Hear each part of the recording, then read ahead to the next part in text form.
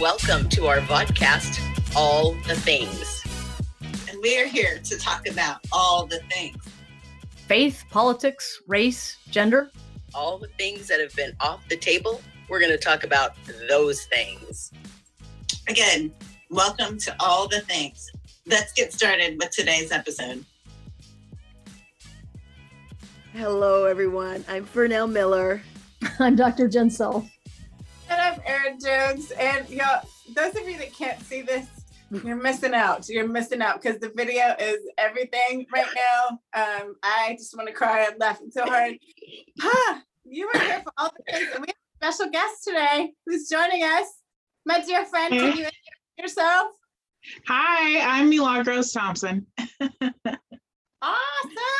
Yeah. Fernell, what are we about to talk about? We are talking about the mental health of our youth again and continuing to talk about it because that's apparently what everybody is talking about it without actually doing any work or resolve or support that is meaningful and getting to them with any weight, distance, breadth, Compassion.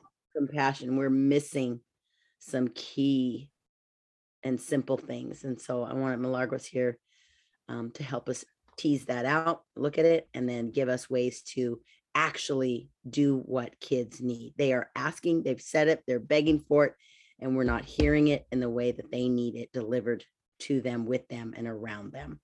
So let's get into it. Thank you for being here. Milagros, tell us what school, or not school, tell us your background experience and share with us how your expertise comes to the light. Thank you.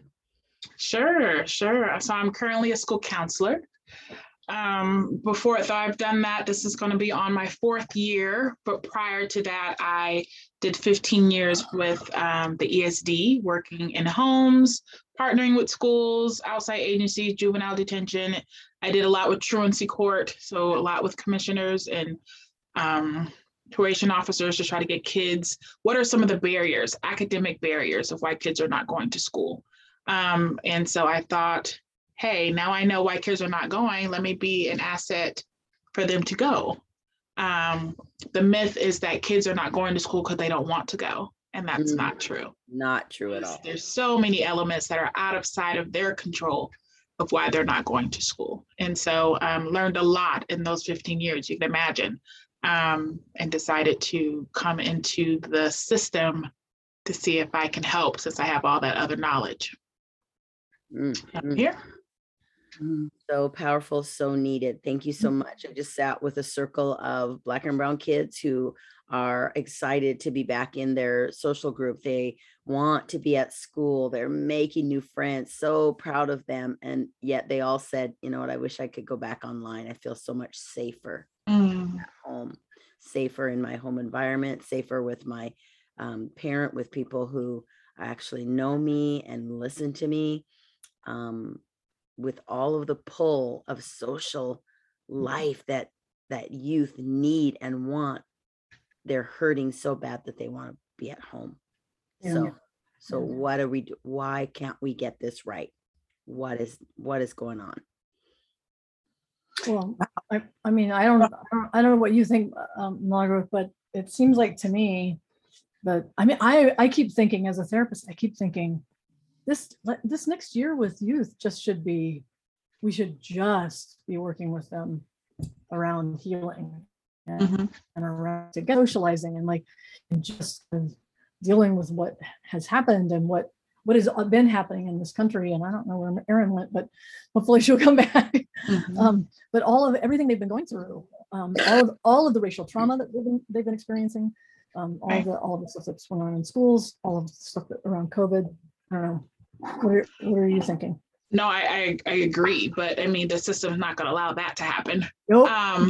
But to go what Fernell said in terms of kids, all the enjoyment that they're having in person, the lack that they're missing with virtual is that they were in control when it was virtual. They were able to schedule that meeting with that counselor, or if they needed a break, they can turn off their cameras while the teacher was talking to maybe go get something to drink or use the bathroom, or even like Fernell with your Root of Our Youth. Root of Our Youth, they were able to join on if they wanted to. So they're in control a little bit more than when they're in an in-person brick and mortar. They're told and ordered where to go, where to walk, how to stand, how to breathe, how to sit. And at home, they were able to make some choices. And be away with their self, their body, their environment that was not having to measure up to white supremacy culture in a way. We talked about that with the pandemic. A lot of my students were, just in shock the first, time being out of the constraints, the conformity, the tracking, the suspicion, the stalking, all of that follows them, the weight of that, walking around. And then we're trying to learn math as we're doing that. And so in the pandemic and then being at home and being that weight is set aside, it's like it's not there. Right. And so they get to breathe for the first time. And so now they're going back into these spaces and their breath is taken away. As much as they want to be there, it's just they're holding their breath because there's so much microaggressing, there's so much presuming and stalking and assuming, and they're giving no space to just talk about it or even tell about it. And then when incidents happen, they go and try to get help, and then they're not believed. And this is what one of the situations was today, is like they don't have anywhere to even report it. Yeah, they'll take it to a counselor or an office or something, and then it's like it's dismissed. And so the dehumanizing continues. So they have no voice, they have nowhere to go, and so now the spiral is even tighter and deeper. And then you say to them, "Well, go talk to the counselor." Well, right. How about we not be the problem? So they have to go talk to the counselor. But we start there. And how many of us are experiencing those same things? So I think about Milagros, we've been on this journey for the last year, right? Even talking about the adults in the system who are marginalized, whether because of your gender identity or your racial identity, like everything that you just said for now, I'm hearing the same thing from my Black and brown female friends. Like, I don't want to go back to the office to work because all of those things that you just described, adults who look like us, the four of us, are experiencing the very same things. And yet we have degrees and we have some capacity to speak on our own behalf, and we have children. So we've had to walk through some things. We have some efficacy that children don't have, and it's still hard for us even. I saw the virtual for students as like an equal playing field. Yes. With the adults, right? Sometimes they were even like outbeating the adults because some adults had so much trouble with the technology. And so to go from feeling minute to now equal, or sometimes even above, to now back to you're that kid getting that classroom. How does that even affect the kids, just even mental developmental pieces of throughout these 2 years? Like, it's crazy of what we're expecting kids to bring forth today. And like, for example, my son who's first grade, he's never had a year of normalcy. What was really normalcy, but of the old. So just the expectations are unrealistic. Yeah.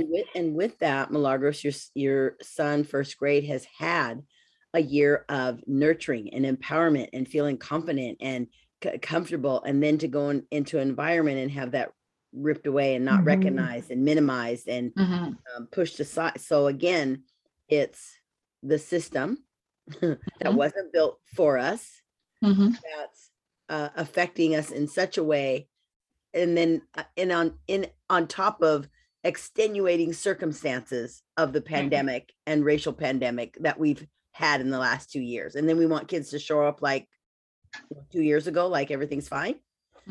We're not even addressing it. We haven't talked about it. We talk about the tornado more than we talk about what's happening in their lives and the tornado that's going on internally inside of us, and making sense of that. So that's what the space, that we're holding with our youth is. They just want to show up to be together. They need to see each other. That's their space where they feel their most self and most alive, and can advocate. They can talk about all these things that are happening at school and then problem solve with each other. They help each other document, figure it out, and show up. And that's called empowerment. And there's just no room to do that in, in their day as they go through the day. And who are they going to do it with? And who's going to help them with that empowerment when we're just trying to get them, let's pass these tests. Let's get their test scores. Let's get your applications in. Let's and then you have teachers that actually care and have tried and made efforts, and sometimes they're penalized because they're taking too much time on this kid, or they brought something into the building that they didn't buy for everyone, or you're that's for the counselor, you're not supposed to know all that, or it's like it's a double-edged sword sometimes for teachers that really want to give the time for these kiddos, and they get reprimanded by administration or their colleague because now that kid likes them more than the other. It's ludicrous because we're just missing the centerpiece, which is these kiddos, these babies. Yeah, that sounds like a lot of your story. Being pushed out for being too supportive. Right, and kids wanting to actually talk to an adult. With respect. How about that? Because kids talk to adults all the time, but it's a difference the way they talk to different adults. Yeah. Well, that's a theme. That's a theme all the way through education, is teachers and staff who align with students get pushed out. Goodness, we wouldn't want anybody aligning with people who are like trying to have access to education, right? Yeah. When you were talking about brown and black students having this experience of having kind of a leg up on adults, what I was thinking was when you have something like that, when you have that kind of experience of like empowerment and freedom in a way that you haven't before in a situation, in an experience, in a system, and then it goes back to this place, it's a bigger loss, right? It's bigger loss. And then I think about all of us and the things that we're trying to create for these students, and how critical you are, Milagros, and how critical we are now, because that loss is felt so tremendously because they had this thing and now it's gone, and they really need something to say, I know I have this power. I just had it. I just was living it. And so, yeah.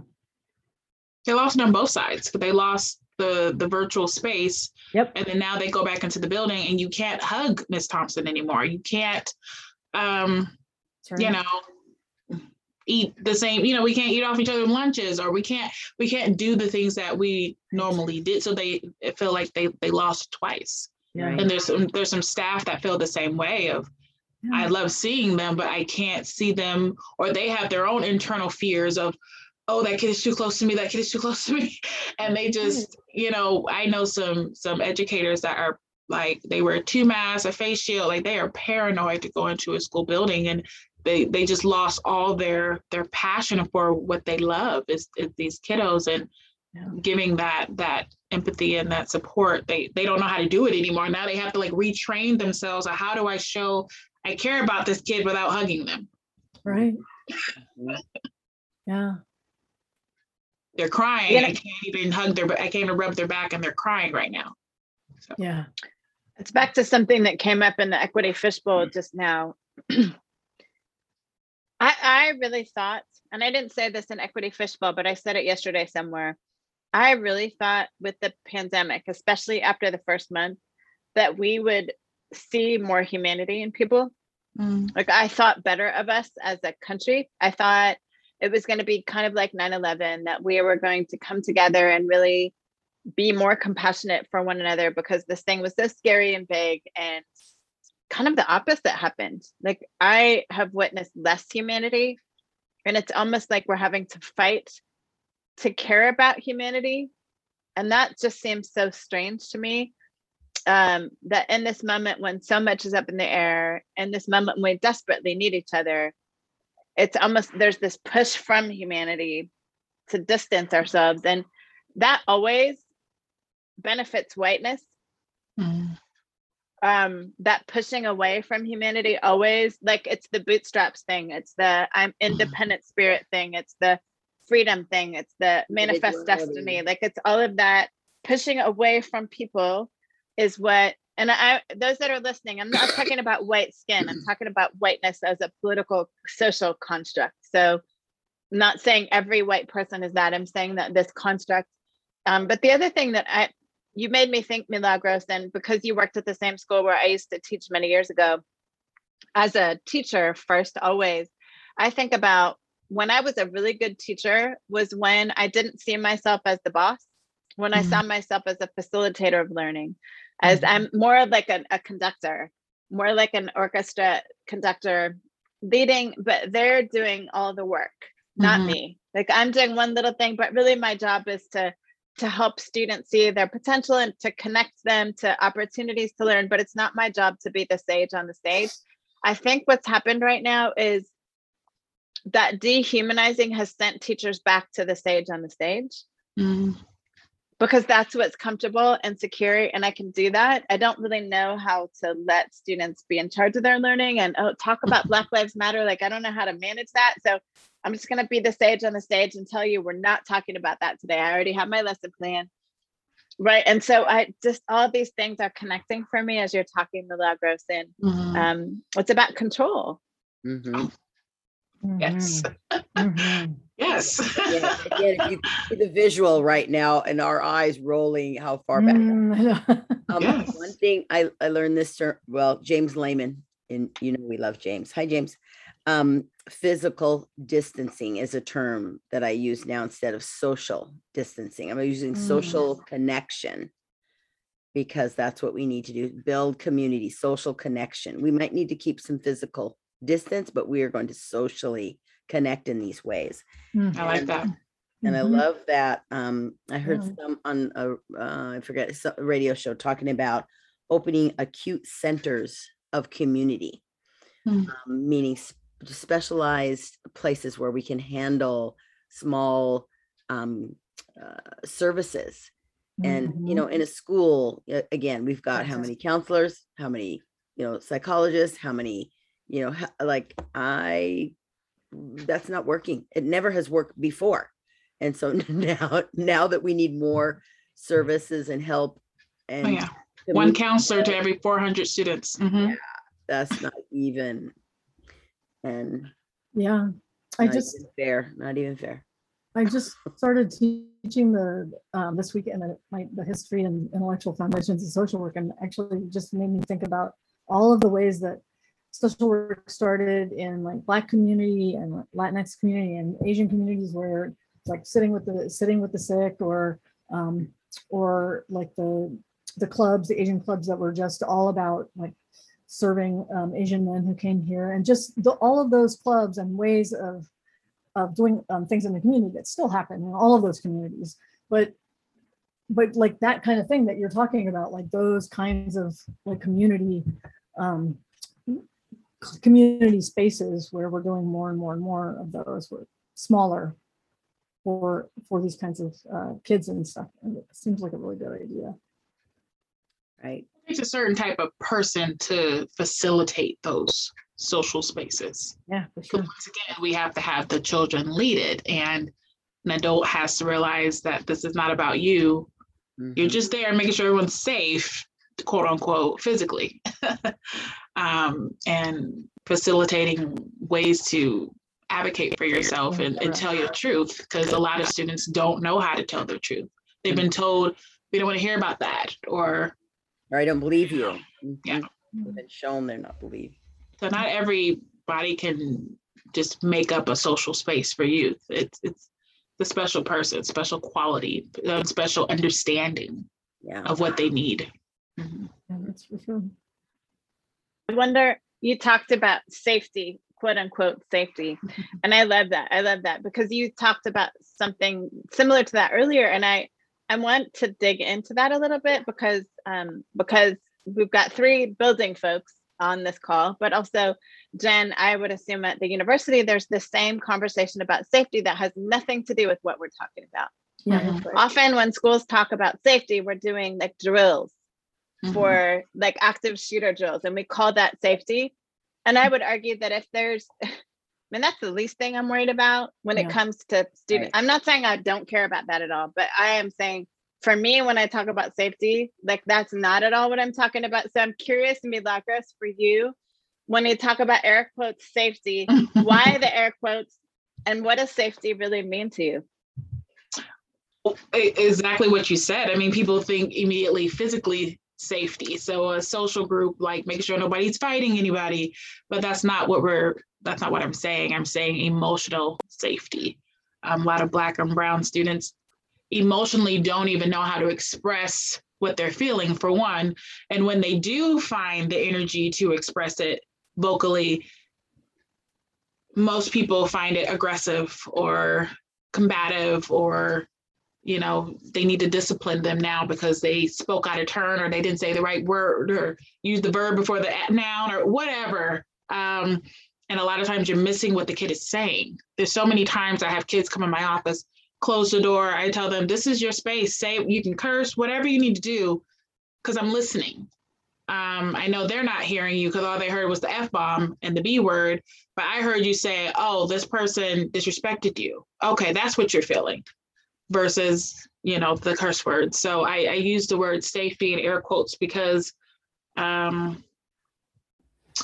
just people, unfortunately, take what's outside of the white cultural norm as something that's negative, something that's bad, something that, like, Ebonics is really a language, and people make it seem like these kids are just broken English, and it's like, you're like, there's more to it than that. And so safety for me means just, I want every student to feel like they can be themselves without having to put up a guard or filter. I had a principal call me right before class today. So right before Fishbowl, I had a principal call me, not going to say from where.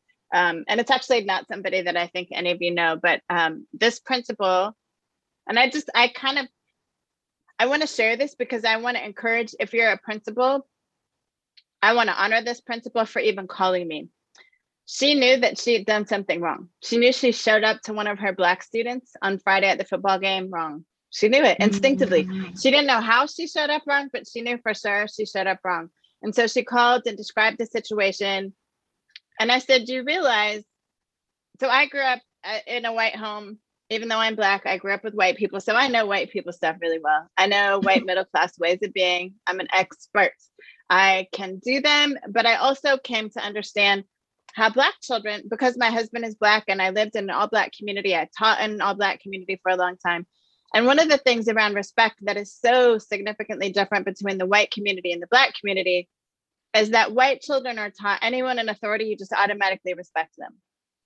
For Black children, for good reason, just because you're an authority figure does not mean you automatically get someone's respect. They need to earn it. And I learned that as a teacher. Like I didn't, even though I was Black, I did not automatically earn, I had to earn it, I had to work at it to get their respect. And I learned to really appreciate that. Like, man, you should, as a teacher, you should work to build relationship and earn children's respect. And one of the things I shared with this principal, I said, I wasn't there on Friday, I didn't see how it happened, but I suspect, because I know you and I know your culture, that you probably stepped into this child and you raised your voice. And she said, yeah, how did you know? I said, because that's how white people do stuff. White people in authority step into a child, and guess what? What you just did there is you invited him to a fight.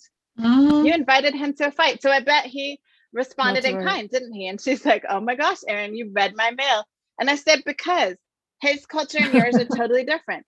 I want to offer, so any principals listening, this is what I told this principal. I said, next time you want to discipline a Black child or you want to tell them what they did wrong, take a step back and lower your voice.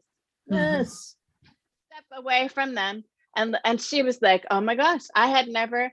And so here's what I want to say, that respect does not look the same in every culture.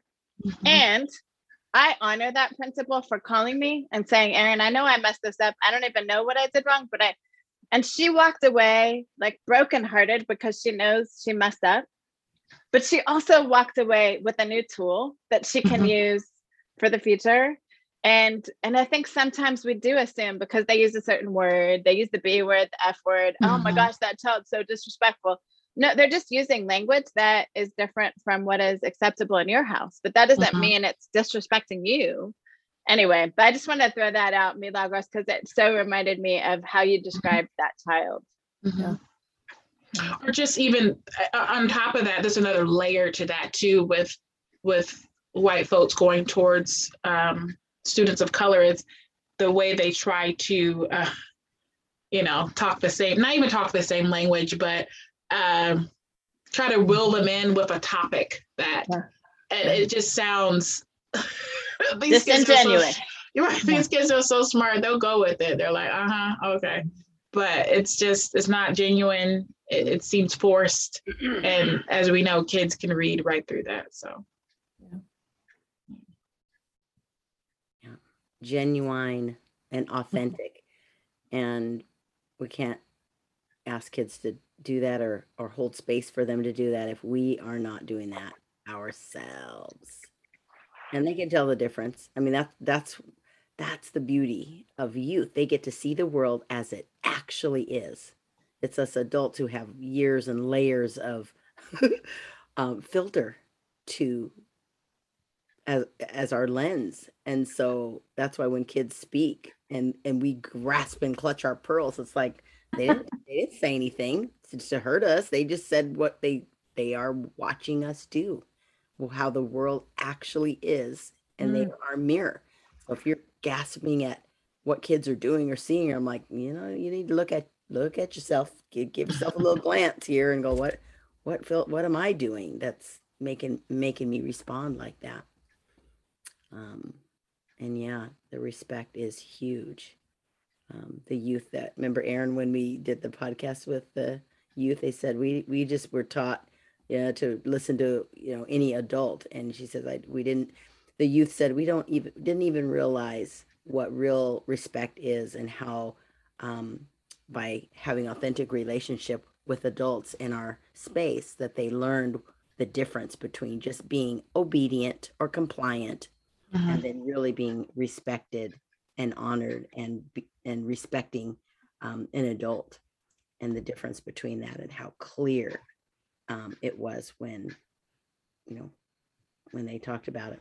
Listen to their podcast about it, the Root of Our Youth podcast at the end of the day. They were beautiful. So and I just add one more thing.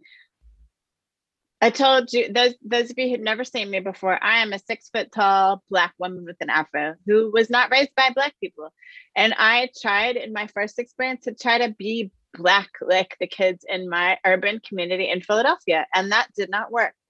And like Milagros said, kids can sniff you out right away. And so then I spun into, well, oh my gosh, I can't be like them. Maybe I can't teach them. But what I learned is, man, if you're just your authentic self, however you show up, if you're just authentic, I would tell kids, okay, here's why I don't talk like you. I can bowl like you, but here's why I don't talk like you. Here's why I don't dress like you. And once I was just real with students, they're like, oh, okay, Miss Jones, we take you just as you are. Right. And they absolutely, every time, I didn't have to talk like them. I didn't have to dress like them. They would come ask me questions about, oh, tell us about Switzerland, tell us about France. And that became this fun thing. But when I tried to be quote unquote Black like them, it felt icky to me and it felt icky to them. And then they felt like, okay, if you're going to lie to us about this, what else are you lying about? Exactly. That's exactly. So just do you, however you show up, wherever you were raised, wherever you're born. If you're born middle-class white or wealthy white and you're now working in an urban school, like, do you be authentically yourself, and students will see that and they'll appreciate. They may not get you right away, because it took a while for my students to get like, where's the Netherlands, what, we don't know what that is. It took them a while, but just do you, and over time, that's what wins kids. That's what Black and brown children respect, right? Is authenticity, however that shows up. Right. So that is the myth that since I'm Black, that all the Black kids are going to want to talk to me. There's several Black and brown kids that are like, I don't mess with Miss Thompson. And that's okay.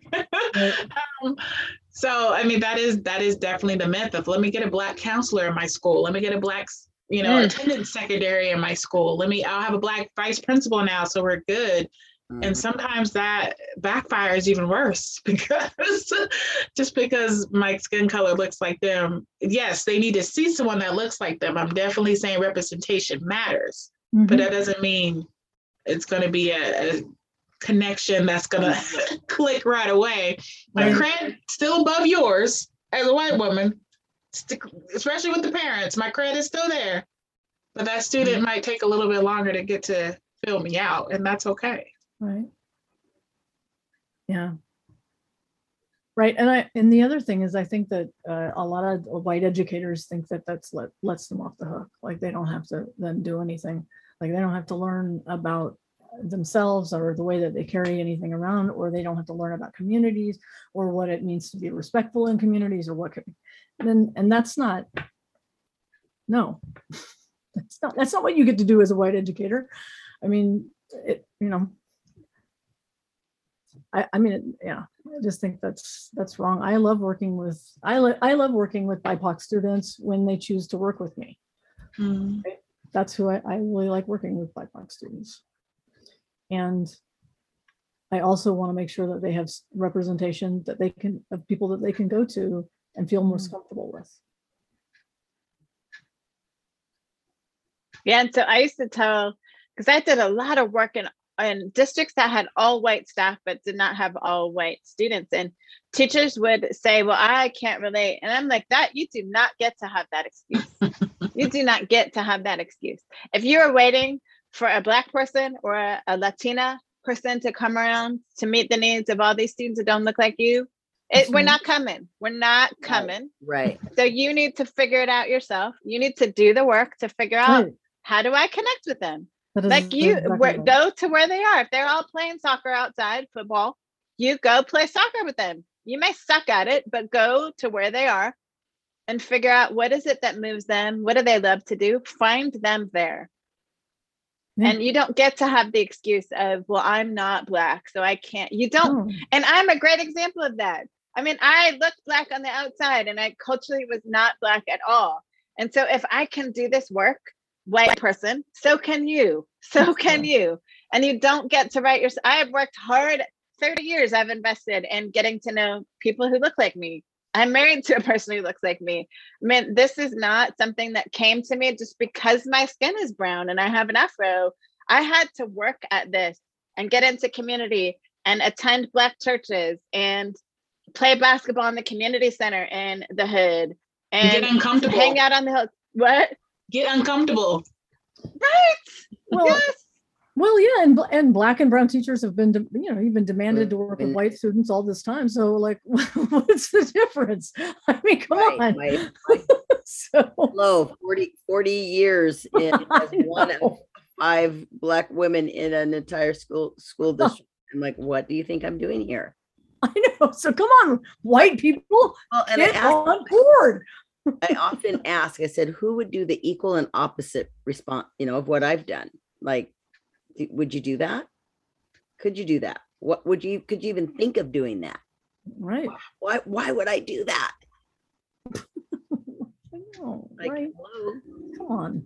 Anyway, I'm just. That is, Jen, I've never thought about it that way, but like, I've got to tweet about that. I have to tweet about that tonight.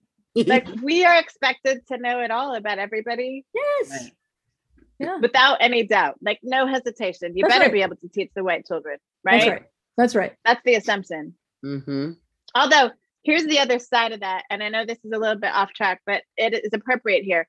When I ran for state superintendent, the assumption was you're only going to care about the Black children. So we don't trust you because you're only going to care about the Black children.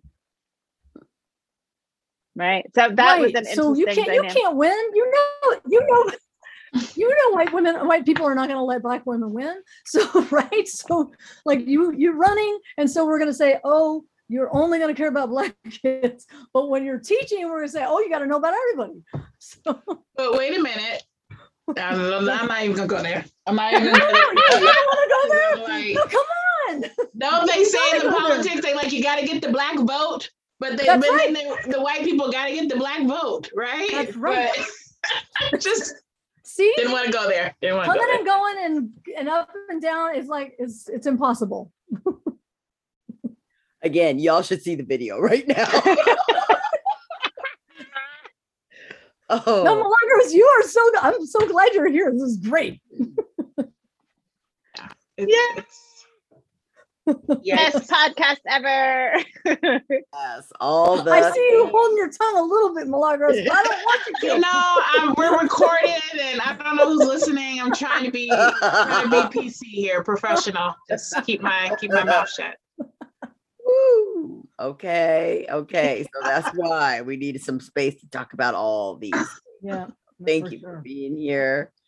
No, thank you for inviting. This is awesome. Yeah. Thank you so All right. much, Milagros. See you next time. Bye. Wrap it up. Bye, everyone. To find Fernell Miller, look for her at The Root of Us on Facebook and Instagram, as well as LinkedIn, and check out her book, You Are Here, Field Guide for Racial Reality, on the website. If you want to reach Dr. Jen So, you can find them on LinkedIn or at brick13.com. And if you're looking for Erin Jones, you can find her on Twitter, Facebook, LinkedIn, and Instagram. You can also purchase a copy of her book she co-authored, Thrive, on Amazon. Until next time. Keep talking. About all the things.